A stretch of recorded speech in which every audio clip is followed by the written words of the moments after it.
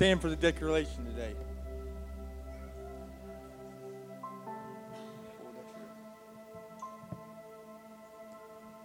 We're going to read it together. Lord, by faith, we declare that we are walking in the manifestation season. As your faithful remnant, we will house your very presence.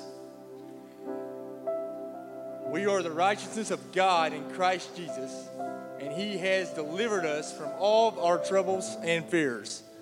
We are no longer victims, but we are victors in Christ. We will not be deceived by the lies of the enemy, but we will give health, healing, and wholeness to the hopeless and those in despair. We will live under your anointing and see the revealed purpose of Christ in each of our lives. We declare your everlasting word on earth as it is in heaven. Let's pray over the sermon today. Dear Heavenly Father, God, we thank you right now, Lord. We thank you for your abundance and mercy and grace that you bestowed upon all of us, God. We thank you for this assembly here today, Lord, to lift up your name. I pray right now that you would be with our pastor as he gives forth the word today. I pray that you would block all hindrances against his body or his mind, Lord. I pray that you would be with him, and I pray that our eyes and our ears would be open to what you're going to say to us today, and that we would use it for the betterment of your kingdom, God. We thank you in all these things, and we pray this in the name of Jesus Christ. Amen. Give the Lord a praise. Hallelujah. Yes. Amen. Glory to God. It's so good to see this wonderful congregation out this morning. If you have your Bibles, I want you to turn to the book of Zechariah, chapter 4. We're going to start with verse 7. And while you're turning there, some of the most precious people in our church and some of the most valuable people is our seniors. How many believes that? How many believe that? Come on. Amen. And they're going to meet this Tuesday at 1 o'clock at Pizza Inn for their 55 and over lunch. If you're 55, I'm sure if you're 54 and a half, they'll let you come. Amen. But we just wanted to announce that got skipped in our announcements. And while you're turning to the word of the Lord, I just wanted to make sure that our seniors, that you're aware of that luncheon the Tuesday at Pizza Inn at 1 o'clock. Eat all you can. Amen. Zechariah chapter 4, starting with verse 7. We're going to read the word of the Lord. You can remain seated this morning. Who art thou, great mountain, before Zerubbabel? Thou shalt become a plain, and he shall bring forth the headstone thereof with shoutings, grace, grace, grace unto it. Moreover, the word of the Lord came unto me, saying, the hands of Zerubbabel have laid the foundation of this house. His hands shall also finish it, and thou shalt know that the Lord of hosts has sent me unto you. For who has despised the day of small things? For they shall rejoice and shall see the plummet in the hand of Zerubbabel with those seven. They are the eyes of the Lord which run to and fro throughout the whole earth. Now there's a lot of preaching in these verses of Scripture, but we're going to get into the area that I feel like that the Lord has laid upon my heart. We have preached through the whole book of Zechariah several years ago. Some of the material that I'm going to use is just a kind of a reminder, but we're going to go a different direction, even in the area that I went several years ago as we done a whole study, an in-depth series on the book of Zechariah. I want to ask again, we've done prayed once, but I want to ask again for you to give the Lord a great shout of praise before we enter into the word of the Lord today. Hallelujah. Amen. I believe God wants to be honored here today. As I began to reflect upon the word of the Lord this week, these verses of scriptures kept coming back to my mind, and I thought, now, Lord, I've done preached through all the book of Zechariah, and it was just like, I'm going to show you something new. In this journey of faith that we as Christians are on, how many know that we're on a journey of faith? Sometimes we forget about the priorities of our faith. There are things of faith that is a priority, and sometimes we forget about them. Faith is not tolerating. It's not just sitting around tolerating things all of the time, but it's moving, it's changing, it's advancing. That's what faith does. Faith does not stand in one place too long. It is patient, but it is not passive. It does not just settle and say this is the way things are going to be. Faith works. It does not settle, but it's aggressive. How many believe that? If you really have a true faith, you'll be an aggressive person in the faith, in the kingdom of God. Faith moves mountains. It heals the sick. It casts out devils. It breaks yokes. And we like to focus on all of that stuff that it does within the supernatural, but it does something else that a lot of times that we really don't put a lot of trust and stock in. And that is that faith also pursues promise.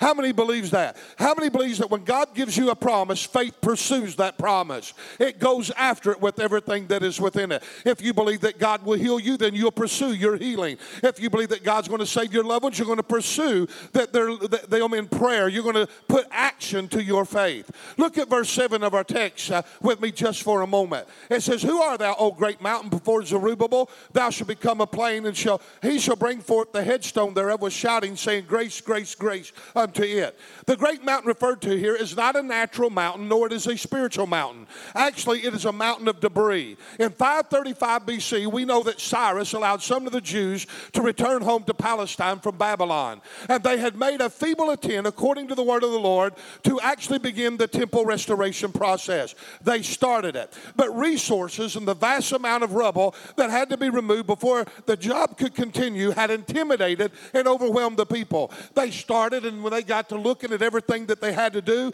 and what they had to do with it, they became overwhelmed and they stopped. For almost 15 years now, they had met at the time of the new moon at the feast days on that Temple Mount. There they sat without a building, without a structure, without a temple to worship in or to offer sacrifice. There they sat among the ruins of the temple.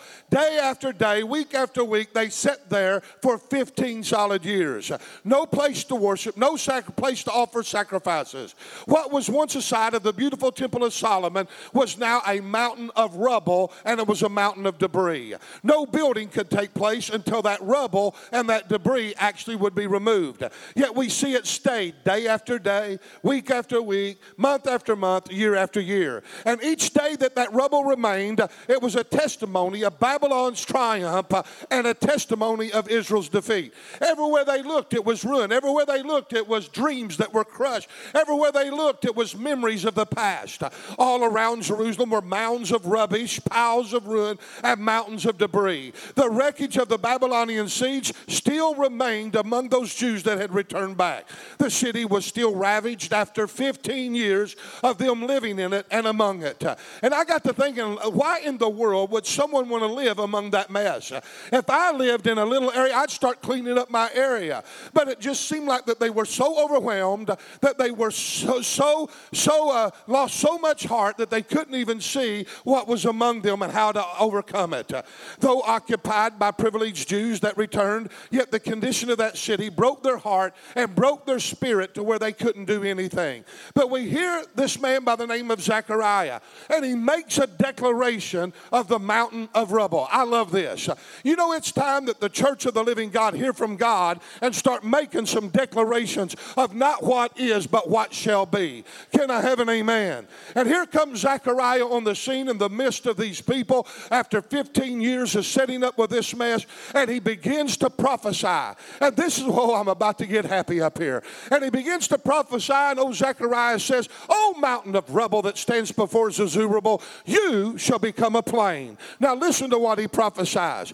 Zechariah declares that the mountain of rubble is going to be removed, and in its place is going to stand a flat foundational ground upon which those Jews that have returned back from Babylon, that they're going to construct a temple to the glory of God. Here comes Zechariah. People's lost heart. They have no spirit. They're broken down. They're overwhelmed. They've lived in a month for 15 years.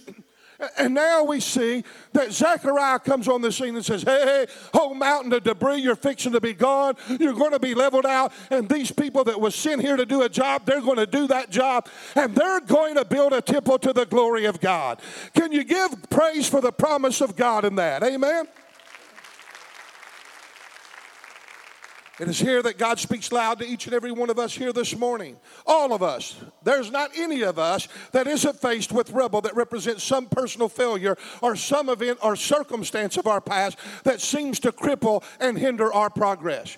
Every time that we try to put one foot forward, there's a reminder of where we slip back to. There is not one of us that is exempt from looking back and seeing ruin where we have failed miserably, and the rubble stands and reminds us of that failure day in day in and day out. Have you ever tried to do something for the Lord and then all of a sudden everything where you felt God begins to come to your mind? What does it do? It condemns you, it mocks you, it ridicules you. And every time you get ready to advance and do something for the Lord, when we find suddenly the wreckage of our past failures mount up in big heaps, declaring the defeat of our future. It already says you're going to lose before you ever get started.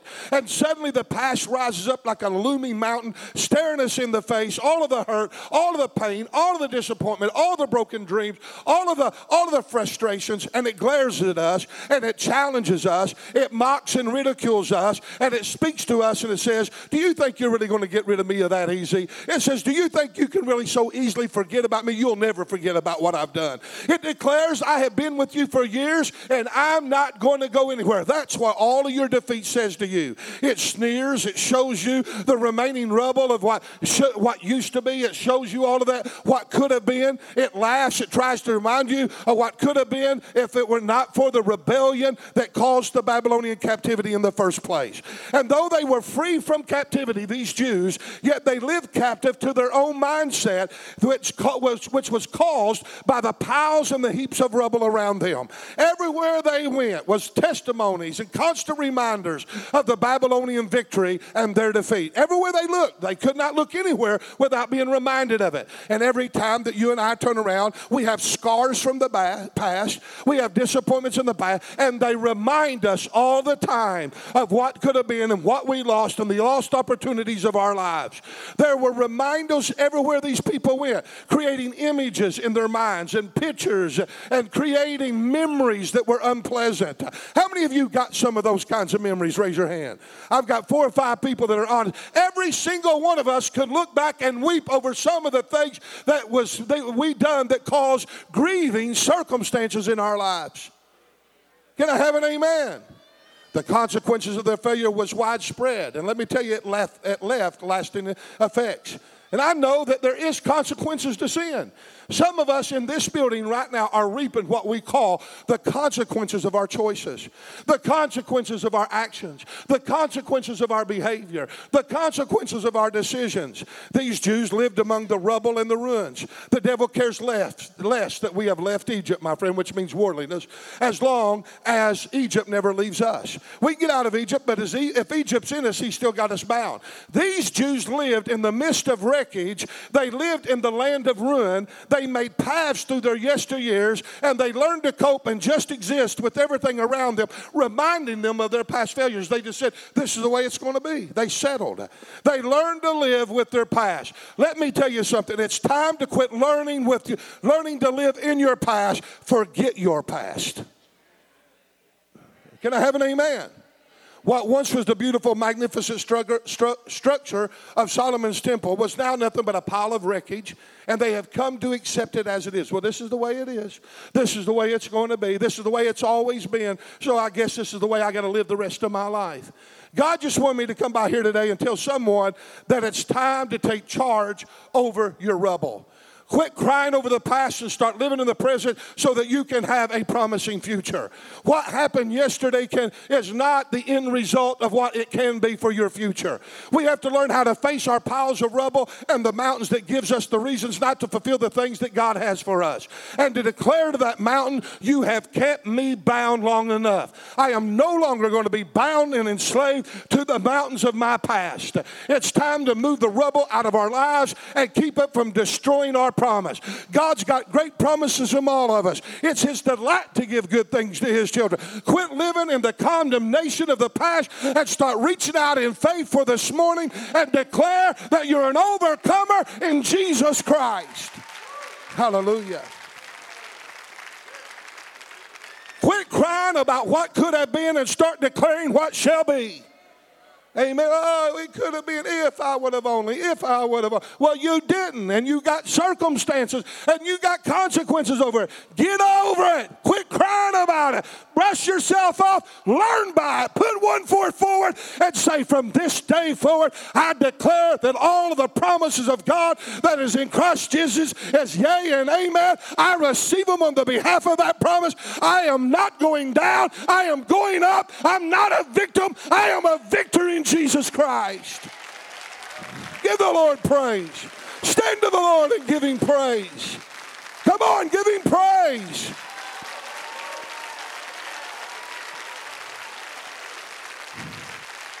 Amen.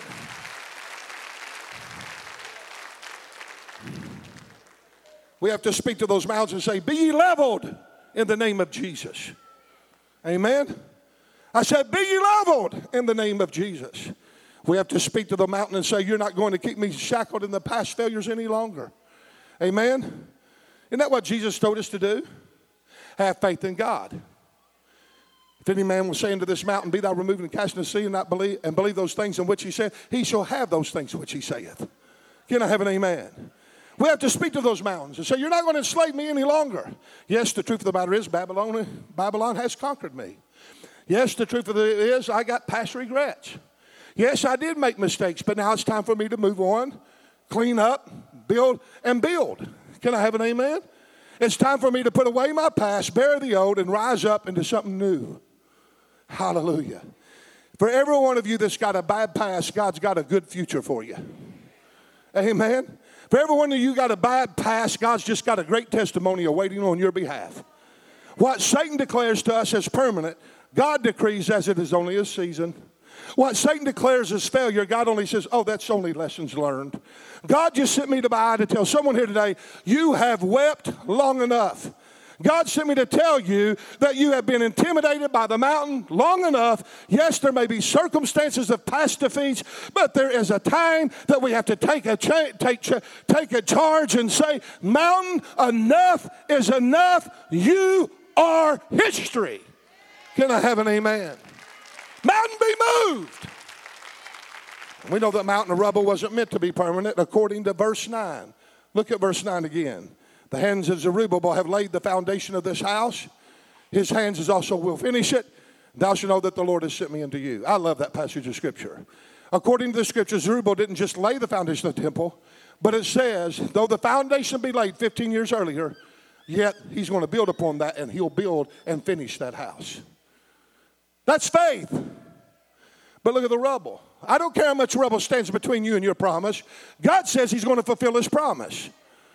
Philippians 1:6, he which begun a good work in you, he will perform it until the day of Jesus Christ. How many believes that?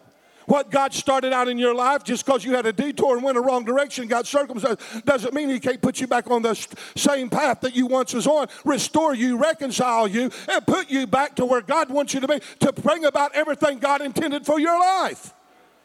Amen? Sometimes the mountain's not internal, but it's the intimidating circumstances that face us. It's the lack of resources. It's the recognition that the task is just bigger than we are. They understood that. Some things are real obstacles that we face in a real world that's not internal, but it's external. Some things, they are not even spiritual, but they're physical. You know, it's not what's wrong in us sometimes. It's how we allow the things around us to influence us. And sometimes because we're living in defeat does not mean that we're dead spiritually and that we're going to hell. It means that we're allowing the voice of the world to dictate to us of what we have come to believe about the set of circumstances. Some things are not internal, they're external.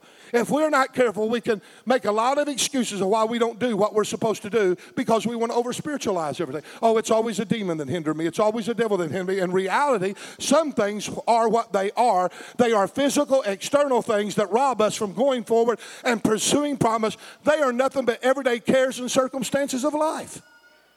Amen? It don't always have to be spiritual stuff that robs you. Pay attention to the external things that's going on around in your life. Amen? This is what the people of God faced in the time of Zechariah. They felt overwhelmed. Have you ever felt overwhelmed? They felt unable, incapable. They felt hindered. They felt overcome. They looked around and said, this is an impossible task. Have you ever felt like that? Hello? Am I the only one that feels that way sometimes? When they looked at the situation through the lens of fleshly eyes, folks, it was impossible. It was impossible with the naked eye. But while the people were standing there at the temple site one day, an old man, prophet, by the name of Haggai comes walking in. And when he comes in, he looks at the people and he says, hey, is it time for you, O ye, to dwell in sealed houses while this house right here at this temple lies in waste? Now here the prophet begins to chide the people a little bit. He asks, when is it going to be a good time to build the temple? When are you going to start the process of restoration? When are you going to dare to put your lives back together? Why are you roaming around among this stuff for 15 years and you haven't even cleaned up your neighborhood? Why are you allowed this stuff to defeat you? Why have you allowed this stuff to be a burden upon you to where you can't even see? It's broken your spirit. It's broken your willpower. How many of you have ever had a broken spirit and your willpower broken to where you just exist in the church? You just come in and flop on the seats and say, well, it's just another Sunday. I hope I can survive this week. Come on. How many of us come with no spiritual zeal at all? No passion, no vision, no desire, no hunger. We just kind of come in and go through the routines because we got a broken spirit. Our will has been busted up by being overcome by the circumstances of life. And sometimes those things are not spiritual. It's the everyday occurrences that happen around us, and we allow those everyday cares of life to choke us. And we become unfruitful. Come on, somebody help me preach. The people had the mindset that they would start the process when things get better. Have you ever heard people say that? Come on, somebody help me preach. Their attitude was, well, when more resources come in, when they send more help, when Cyrus lets some more of the people come back to home from Babylon, when time permits, when things get better, we'll start the process to change. They just sit there procrastinating, waiting for the right time, an easy time, when everything would just fall into place. But through the prophet Haggai, God begins to command them to action right now. Now, I want to show you something. Haggai 1:7 says, consider your ways. That's the first thing he says. Consider your ways. Go up into the mountain, bring wood, build the house, and I will take pleasure in it, and I will be glorified. Now, the key words there is, go do what I tell you to do, and if you'll obey, I will take pleasure in what you do, and I will be glorified. When God's blessed, you're blessed. Come on, somebody help me preach. When God's happy, his children are happy. Amen? So we see here that the problem was that the people could not see that the key to their own personal victory and triumph was to shift from their self-absorbance and their focus on their own set of problems and focus it to do the work of the Lord. What Haggai was saying is, hey, you want to know how to overcome this stuff? Quit looking at it and start doing something about it. Go and start putting yourself and getting wood up there in the mountains and bring it down. Start the work process and you're going to see things change. We have to realize that when Haggai asked the question in Haggai 1:4, is it time for ye, O ye, to dwell in your sealed houses while this house lies in waste? All too often it has been preached this way, that they have erected big, lavish houses to live in while the temple laid in waste. Here they were in these nice, comfortable homes and had their car parked in the garage and their motorcycle in the shed. And boy, the life was easy and life was great. That's the way that we've kind of preached those passages over the years. But this is not the case. The word sealed here is just to describe that they had a dry place. It meant that they had a roof over their heads. That's all that it means in the actual Hebrew text. Their sin was not that they were caught up in selfish living by living lavishly in big homes while the temple was neglected. That was not what this was saying. The focus was on like the rich man, like in the day of Lazarus, where he was caught up in worldliness and prosperity and money and parties and fame and pleasure and jobs and careers and luxurious living. That's not what this is talking about at all. There is a portion of that going on in America where people live way beyond their means, pursuing the American buck, where enough's never enough, and they'll get all that they can, put up all that they can, and yet the house of God, the work of the Lord, is not their priority. And it's not anything that they want to do. This is not this people's sin that we're having in our text. They were not caught up in greedy, selfish lives where their time and energy was consumed by obtaining more and more and more while neglecting the things of the temple, the things of the Spirit, and the things of the kingdom of God. That was not these people's sin. These people put the work of the kingdom of God on hold, not because of selfishness, but because of self-absorption. What does that mean? This is where they allowed their present circumstances to overwhelm them, break their spirits, and they became self-absorbed. What does that mean? They got so caught up in what they did not have that they could not see what and who they did have. Can I have amen? How many of you have come in this house so absorbed by your set of circumstances that you can't even be free in praising God? You don't even realize who it is that you stand before when you come into a service because you're all broken down by your set of circumstances.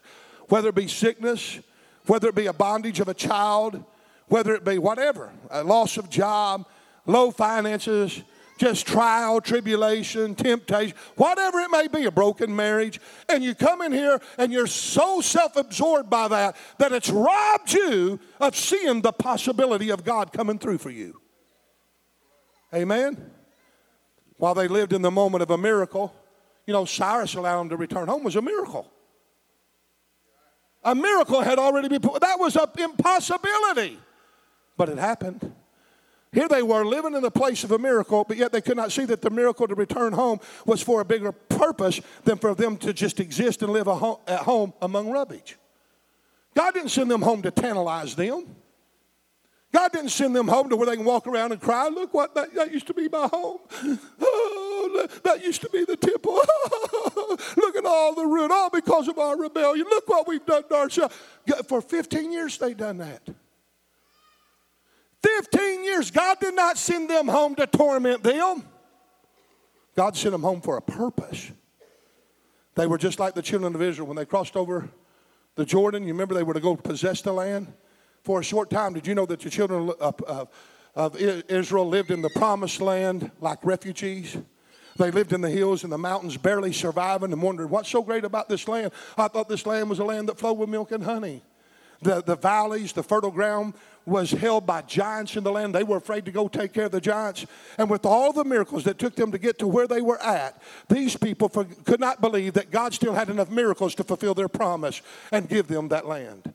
God could split Red Seas. God could devour the Egyptian army, which was the strongest military might on the face of the earth at that time. He fed them in the wilderness for 40 years. Their clothes never wore out. He led them by fire by night and a cloud by day. He caused manna to come in. He caused quail to fall. He caused water to come out of a rock. He done all of these miracles, but now for some reason, they're so caught up in their present circumstances that they could not believe that God could rid the land of giants. Let me say this. If God got you if God's got you to where you're at, He can get you to where you need to be. If God's brought you this far, He can take you the rest of the way. If God has been in your past, He'll be in your present and He'll be in your future. Can I have an amen? If God done it once, He'll do it again. Somehow we lose faith when all this stuff comes piling in on us. This is where the people are at in our text. Overwhelmed, burdened. Look at all the stuff that's going on in America. We think we got it bad now. We ain't seen nothing of what's coming on the world scene. We better get a grip hold of this thing and understand who we're serving here today. God could work a miracle in getting them back home, but for some reason they couldn't believe that God could perform a miracle to restore Jerusalem and to restore the temple back to its former glory. Matter of fact, God's intentions are not to restore the temple back to its former glory. That ain't God's intentions. God says, you think the former house was pretty, you wait till you see the latter house. It's going to be better than the former. What God has in your future is better than what you have ever faced in your past, honey. Can I have an amen? You think everybody's wanting to reflect back to the good old days. Well, I got news for you. The good old days can't compare to the good that's to come. Everybody wants to go back to the 50s and the 60s, or whatever era that they were in when they were childhood, when everything was perceived through the mind of the adolescence, and everything's wonderful and grand and glorious back in the, if we could have church like we had it in the, I don't want church like the 70s. What God's got for the 2020s is much better than our past. The future gets brighter and better as the days go along. Amen? Our best days ain't behind us, they're ahead of us. My best is not in my 20s. My best is in my 70s, and I'm looking forward to them. Amen? This old man's going to declare and decree everything God's got for him, and at 80 years old, I'm still going to be happy. Amen? I'm going to be preaching somewhere. Maybe to Jenny in a closet, but I'm going to preach to her. Amen? We sit around as if God has abandoned us for some reason because of circumstance. They got so caught up in their present circumstance in their life that they could not believe God for his sustaining grace. Let me say this. If God can save you, he can sustain you. And God can see you through. Amen? We have to understand that the people were in desperate straits. They were barely surviving, folks. They did not have bank accounts. They didn't have nest eggs. They didn't have retirement plans. They didn't have a welfare system. They didn't have a checking account. They didn't have resources that they could pull from like you and I do today. They didn't have a full furnished house and plenty of food even. They looked at their meager resources and thought, surely God isn't expecting anything out of us. Did you hear that? Because this is where I want to challenge you. When does God expect the most out of us? Is when we don't have anything to offer. That's when he expects a lot. It's not hard for a man to give $100 if he's got 1,000. But is it hard for a man to give $3 when he's only got 5 to his name? Come on, somebody help me preach. These people seem to have valid reasons and valid excuses for not finishing the restoration project that they had started 15 years earlier. They seem to have valid excuses for them to abandon the work of the temple. Hey, look at us. Surely you're not wanting us to get involved. We don't have anything to offer you, God. Haggai does not let them get by with that mindset. And I'm not going to let you get by with that mindset. You're sitting there and you're saying, Pastor, you have no idea about the income I have. You have no idea about the resources I have. You have no idea of the circumstances. You don't have any idea of the bills. You don't have any idea of the kids. You don't have any idea how to raise a child by itself. You got a wife. And Pastor, you don't understand this. I don't care. You're right. I don't understand. But I do know your resources. God owns the cattle of 1,000 hills, and he's your resource. Can I have an amen? God is your resource. God will not abandon his children. David said, I've been young and now I'm old, but I've never seen the righteous forsaken nor a seed begging bread. God's able to take care of his children. Amen? Haggai doesn't let them get by with a mindset. But listen to what he says in verse 5 and 6 of chapter 1. You have so much, you bring in little, you eat, you have not enough, you drink, you're not filled with drink, you're clothed, but none of you are warm. And he that earneth wages to put it into bags with holes in it. Oh, now listen to what he's saying. The first thing Haggai does is challenge them to consider their ways. He said, consider your ways. He's saying, how's things going for you the way that you're doing things now? Those of you that's been in this thing of where you're devoid of the presence of God, you're overwhelmed, you're defeated, you're tired, you're wore out. You're not sinning. You're not going to hell, but you're just existing. And nothing's really changing in your life. You have no vision. You don't have any purpose. You don't have any thought of anything ever getting better. You're just learning to cope and tolerate. I'm just here existing, and when God takes me home, praise God, I'll be ready to go home. That's where a lot of Christians are at today. No zeal, no happiness, no joy, no understanding of who we're serving and the magnificence of having the opportunity to even worship God in freedom and worship him in freedom and in truth. To come into the house of God and say, if I don't have anything else to do but to worship, it's a great honor and a great privilege to be able to at least give that to God, to worship him. But we can't even do that because we're got feeble hands, feeble knees. We can't even lift up our hands. We can't even clap our hands. We put our hands in our pockets and we wait till worship is over and we just sit down saying, well, I made it through another worship service. Nothing really happened. Nothing fell out of the sky. God's forgotten me. I'm here all alone. Where are you at, God? Don't you see where I'm at? Somehow we get this self-pity about ourselves and we just sit there week after week procrastinating, just like the children of Israel, waiting for God to just make the time right, do something in the service that will get our attention and make things right. I want to tell you, God don't move until you move. Because God doesn't do anything unless he honors faith. And it's time for some of you in this building. I'm going to have to get away from my notes or we're going to be here all day. Lord, help me. Oh, Lord, yes, we're going to be here all day. I just seen what page I'm on, and I know how many pages I got. Oh. But somehow we got to get a grip hold of this thing and say, hey, I got to consider my ways. How's things going for me the way I'm living now, with the decisions I'm making, with the choices I'm making, with the mindset that I have? How's things going on my behalf as a result of what I'm doing? That's what Haggai asked them. He encourages them to look at their condition of their lives and see how the general state is in their life. How's your home? How's your children? How's things at the house? He says, you're not getting ahead. You're not making any progress. Things are not getting any better. He tells them, all your attention is on working and planting and laboring, but you're not gaining any ground. These people have not learned that if they wait for the right time, a better time, an easier time to build the temple will never be built. If you just sit around and say, I'm waiting for the right time, well, I want to tell you, you'll sit until doomsday and you'll never build the temple, because the enemy's going to make sure that there'll always be distractions, that there'll always be hurdles, that there'll always be opposition. Well, when things get better, I'm going to the house of the Lord. Then you're just opening yourself and nothing's going to get better. The enemy's going to make sure of that. Come on, somebody help me preach. All my life, my whole life, 33, 34 years of pastoring, I've had to build my part of what I'm called to do, my part of the kingdom of God, with great opposition, with low resources, enduring personal hardships and struggles. I've never had it easy. I'm not here to get you to feel sorry for me. All that worked to my betterment. I've never had anybody come along and say, hey, here's $100,000. I hear these churches all the time where they get $1 million checks and they get $500,000 checks and this happens and that happens. I'm waiting for that to happen for me somewhere down the line. But I'm not sitting around doing nothing waiting on it to happen. I'm not waiting for a check to come in the mail before I do something for the glory of the Lord. Amen. I'll take what I got, and if I don't have much, I don't care if it's a glass of water. I'm going to bless somebody with a glass of water. And if I bless somebody with a glass of water, I'll in no wise lose my reward according to the Word of God. Amen.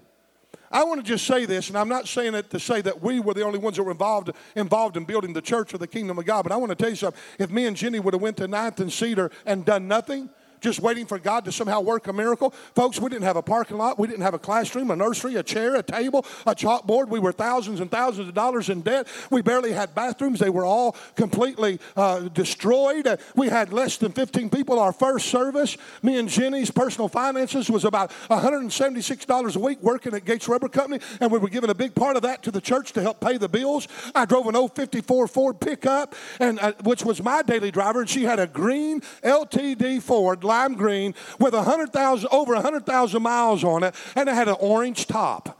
It smoked like a coal train, and the transmission slipped, and wow, we were in style. Everyone envied us, and everybody wanted to be the pastor on 9th and Cedar. They didn't even know who I was. Can I have an amen? We were considered as nothing. Prophecies over the church saying that it would be destroyed and it would become nothing but a dunghill. Churches around town had prophesied against that church to grow. We were in opposition everywhere we turned. Even the religious community was prophesying against us. No one ever knew our names. And when you said 9th and Cedar, they'd say, 9th and what? Where's that at? And now it's a landmark in town. Come on, somebody help me preach. If Jenny and I would have just come to 9th and Cedar and just sat around saying, well, this is an impossibility. God, okay, we're waiting on you to move. I want to tell you, the church would have never been where it's at today. You know what we done? You said, well, what did you do? We done what we knew to do. We said, hey, we only got a handful of people, but this year we're going to have a Christmas program. 3 of us had a Christmas program. 4 of them watched it. Woo! Can I have an amen? You know what else? We know what to do. We're going to have communion. We don't have a lot of resources, but I can go buy some juice and get some crackers, and we can have communion. One old lady that was going there, I forget her name, Sister Macy, 90-some years old, an old Methodist lady. She had been joining the church since I got there, and she said, thank you, Pastor. She said, I've been coming here for some time, and we've never had communion because they said they could never afford it. And said, but you're giving us communion. Thank you for going out of your way and thinking of us and buying that stuff to let us have communion. We had communion. You know what else we had? A good old foot washing. Woo! Some say, I don't want to be involved in one of those. Hello? All we done is we done what we knew to do. We rolled up our sleeves and said, this is a mountain of rubble. Amen. You know what else I done? Hey, the yard needs mowed. The grass was that tall. I didn't even have a lawnmower. Didn't even have a weed eater. I went out and borrowed one. I started to work. I rolled up my sleeves and I got in there and I started hammering away. Then when I got halfway through the church, I found an old car. Then I found a half of a car. Then I found a fourth of a car. Car parts all over that place. No wonder they didn't mow it. Engines, transmissions. I thought, now what am I going to do with this? How am I going to move it? And I found an old junker. He said, well, if you'll give it to me, I'll take it. I said, it's yours. We started cleaning up that place. Hey, well, that old building looks bad. We got to paint it. Well, where are you going to get the money to paint? I don't know. I'll buy it a gallon at a time. I went and started buying paint and started painting the church, being a handful of guys. And all of a sudden, things began to brighten up. The cloud of darkness that was over us, the people begin to believe again. Woo! Faith began to be put in action. Come on, somebody help me preach. And a body began to buy into a vision. And now they're no more a bunch of cripples sitting in a church crying over what used to be in their glory days back in the 1950s. But now it's the 1970s and 1980s, and they're saying hope has sprung up again. Light has come out of darkness. God's about to revive his people, and look what the Lord has done.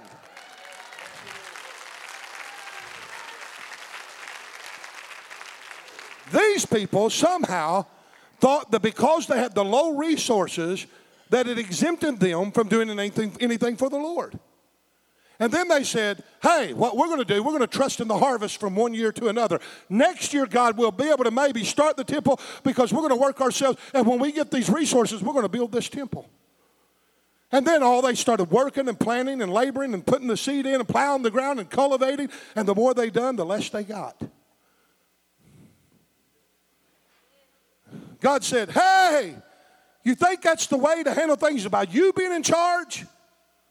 By you putting your own self in the arena of trying to rebuild a temple, to rebuild Jerusalem? It ain't your job, it's my job. Jerusalem's mine, God says. And while you're laboring, putting money in your accounts, trying to live off of it, saving up money to build the temple, he said, I'm blowing upon what you're bringing in.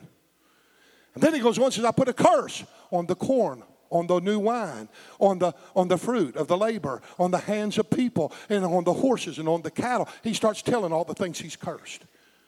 Here are people trying to get ahead to do something for God, and God's cursed their work because he says the problem of it is you're sitting around procrastinating, not involving yourself, not having faith, and stepping out when you have nothing. What's greater, God doing something out of nothing or God trying to use your resources to do it? Come on, somebody help me preach. If I go back to my notes, I got a lot to say right here. But we'd be here a long time. And God says, when you brought in the grain, I blew upon it. It's like putting grain in bags with holes in it. He said, it didn't profit you anything. Come on. He says, when you went out and did all that labor, it was useless labor, cares of life. He said, you got to understand, you got to put the priority of faith and the priority of the Spirit first. You're cursed because you're not building my temple. Amen? You can get so overwhelmed and you can try to work yourself out of those obstacles to the point that God can be displeased with you because you're not putting anything in to restore your temple, which is the body of our bodies is the temple of the Holy Spirit. We work. The Bible always talks about ceaseless labor. Jesus is always saying, come unto me, all you that are heavy laden, and I'll give you rest. Take my yoke upon you and learn of me, for I'm meek and lowly in heart. You shall find rest unto your souls. He's always calling people around him to where he can pour into them. And Haggai says, I want to tell you what you do. Go up. Start building the temple. And when you start putting the temple to work, you're going to see something happen in your lives. That your own personal victory is tied to your own personal faith in doing the work of the Lord. That when you have nothing, one of the things God did not want to happen is them people build that temple out of their resources, then they could claim that they done it themselves and get the glory for it. God wanted the glory for building the temple. No flesh is going to glory in his presence. And God can sometimes position you and put you in a place to where if it wasn't for God, you wasn't going to make it. And therefore, God did not let you make it on your own so that you could gloat about your own strength. He allowed you to make it through nothing so that he could be glorified in what he done for you. Amen?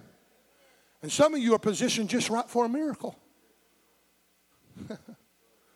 But we sit around and we procrastinate, and this is what we do. Here's our excuses in modern day terms. Well, when we get out of the baby stage, it's just so hard to get a baby ready, and the baby don't sleep at night and keeps us up, and we just can't hardly come to the house of God. We can't get involved in the church, and we can't give really because them diapers and that formula, all that's so high. And, when we get out of the baby stage and when they become a kid, we'll start coming and we'll be more faithful. It's always an excuse for the future.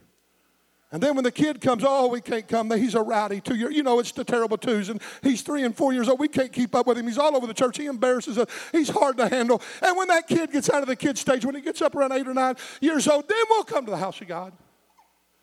Then when he gets 8 or 9 years old, when the basketball games are over and when the baseball games are over and when the cheerleading squad is over and when the school activities are over, when he grows up a little bit, then we can be faithful and then we can get involved and then we can do the work of the Lord and then we can give of our resources. And then when that's over, when I get out of this teenage stage, it's turning me gray. Come on. And then when the teenagers going, when I get an empty nest, when I get the college paid for, when I get their college paid for, and it's always an excuse going forward and forward and forward. When I get a better job, when I get a pay raise, I'll be able to afford to pay tithes. And every time we do those things, you know what's happening? God's blowing on everything that we're doing.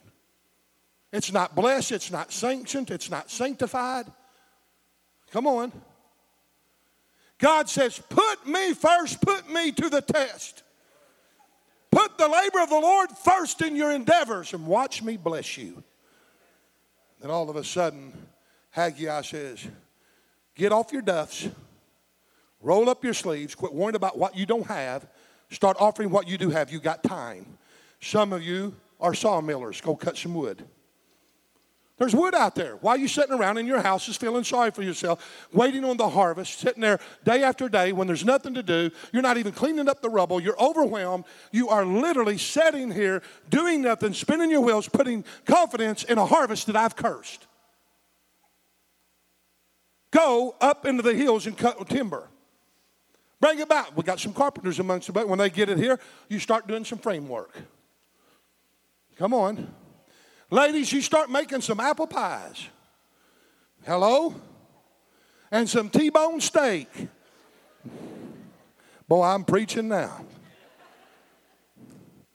Some of you go down to that little bitty store that was erected and buy some ding-dongs for that prophet. He's going to need it. And a big glass of chocolate milk. Because they're going to work hard. And when they start the work process out of nothing, overwhelmed, they don't even have anything at home. They're bringing in grain and it ain't even sustaining them. They can't even hardly have full meals. They're barely existing, and yet them are the people God's expecting to do something. He ain't reaching out to the poor. It's never been the millionaires that's built the church. You know who's built the church? The little woman with the mite who gave all that she had. And Jesus said, you've all given a portion, you've all gave some, but who gave the most? Which gift was the greatest sacrifice? Which one is going to be rewarded the most? I tell you, this woman is, because she's given her all. And this will go out throughout the Gospels where she'll never not be known, because it's going to be a memorial unto her. Amen? I'm here to tell you, if somebody come in, a billionaire, and put $1 million in the offering plate, I'm going to shout. But I shout more for the person that's got the $10 and gives $5, because they gave a greater percent. God's going to bless that at a greater measure and do more with it than what the $1 million will ever accomplish. Do we not understand that those that labor in vain unless the Lord builds the house? Unless the Lord's honoring and sanctifying and blessing and showing His favor, we're nothing but doing ceaseless labor, trying to earn a living. And God said, put me first. Now let me show you. Haggai then says, the next verse, and I think chapter 2, around 16, 17, he begins to say, I think it's that. I'll have to look it up. He says to this, now because that you've obeyed the Lord, and you went out and cut the wood, and you're starting the work process, he says, look and see if there's grain in the barn. Yes, he answers. And then he says, and look and see if the cattle's not flourishing. Yes, they are. Look and see if the oil vats are not filling up. Yes, they are. Supernatural things begin to happen in the place of nothing happening due to the fact that the people began to put God first, and God then turned around and began to bless their vats, took the curse off their land. He blessed the works of their hands, and abundance began to come pouring in. Would you stand with me this morning?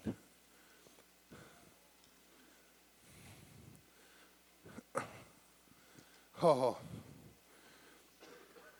I don't want us to come to believe that since our personal resources are meager, that we're exempt from the duties of doing the service and the work of the Lord. You say, Pastor, I don't have anything to offer. Yes, you do. You got yourself to offer. God's just looking for some willing servants here today, and He wants to turn your world around. He don't want you to be overwhelmed. He don't want you to be beat up. He don't want you to keep sitting around saying when the time is right, when the time. You know how many people are taking what little money they have and going playing the lottery, hoping and praying even God, let this be the winning ticket. Let me ask you a question. Which prayer does God answer? Because almost everybody's praying that.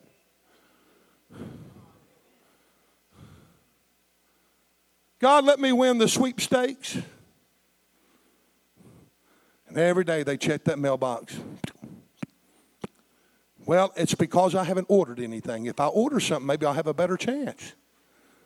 So they'll take their money and they'll put it in a gambling cycle, not even knowing what they're doing.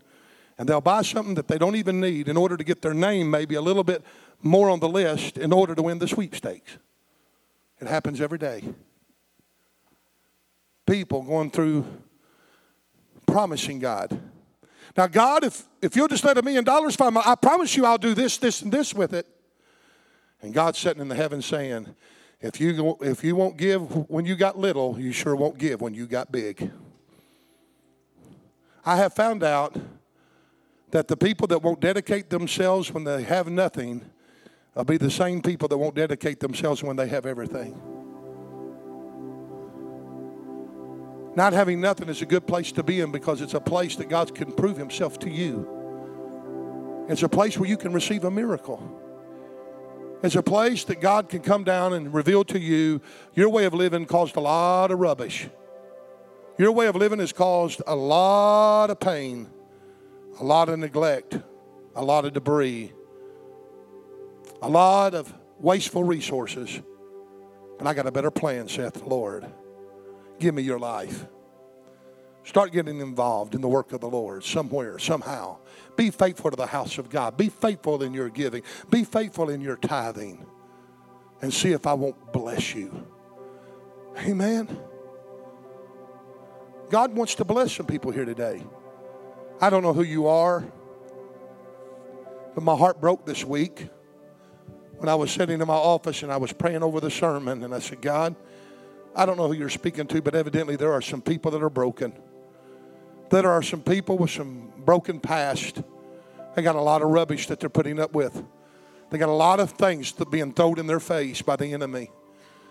They got a lot of truths that is being thrown at them. They are there because of the circumstances of their behavior, because of the decisions that they have made.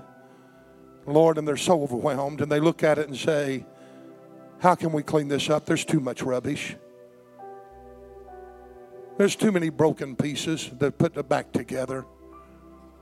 There's not enough resources. There's not enough help for me to be able to do what needs to be done. I'm ruined. I'm a has-been. I'll just learn how to cope. I'll live among the ruins, and every day when I get up to go out to the vineyard that's not supplying my need, I'll look at the rubbish, and the rubbish will mock me and laugh at me and remind me of what was and tell me it can never be again. The devil is a liar. There are people in this building that God wants to say, I don't want to take you back to your past and recreate it, but I want to create a new work in you that's better than what your past has ever been in your life. I want to give you a new thing. I want you to bury your past. I want to clear the rubble up. I want to stop the mocking, the laughing, the accusations that's against you. I want to give you a new future, a new beginning, and a hopeful end. If you're here this morning and you're just in that place of imprisonment, enslaved to emotion, and you just feel like you're drained, You have no life. You're just existing. There's no purpose. I want you to come up here and really commit your life to Christ. Not that you're not saved. This ain't got nothing to do about salvation. It's about you trying to make a new start, a new beginning. It's about you recognizing what I'm doing right now is not perfected yet. And I'm reaping some consequences over it. And I need a better life than this. Hallelujah. Is there others? Folks, there's more than 2 here in this congregation today. Obey the Spirit of the Lord. But God would allow this service to happen just for these 2 if that's the case. God loves you here this morning. We love you here this morning. Some of you got a divorce that's took place that's just crushed you. You don't see any light at the end of the tunnel. Some of you have just having some bad circumstances that's happening to your life. It's time to recreate a desire for the things of the Lord and say, God, today, forgive me of sitting among the ruins of my life and thinking that this is all that there is, because, God, I've left you out of the equation. I've not been a person of faith. I ask you, Lord, today that you would forgive me of my unbelief, that you would forgive me of not a full committal to you. I pray today, God, that I'd have a life change to where I would begin to roll up my sleeve, and though it may take time before I see the results, I'm going to commit myself to the work of the Lord. I'm going to be a giver and not a taker. I'm going to be a recipient and not a spectator. I'm going to get involved. I'm going to be a part. I'm going to come alongside, do my part. And God, I know that you'll do your part. You'll see me through. You'll help me to be an overcomer in Christ Jesus. You'll help me, God, walk the path of righteousness for your name's sake. You'll be the one that will get the glory out of my life and out of my testimony, because I cannot do it upon myself. I'm not big enough. I'm not strong enough. I've not got the resources to do it. I'm not powerful enough. It'll be you that will deliver me, and you only, as I commit my life to you here this morning in the name of Jesus. Can I have some altar workers, please? The Lord's really doing some sensitive work upon these people that have came.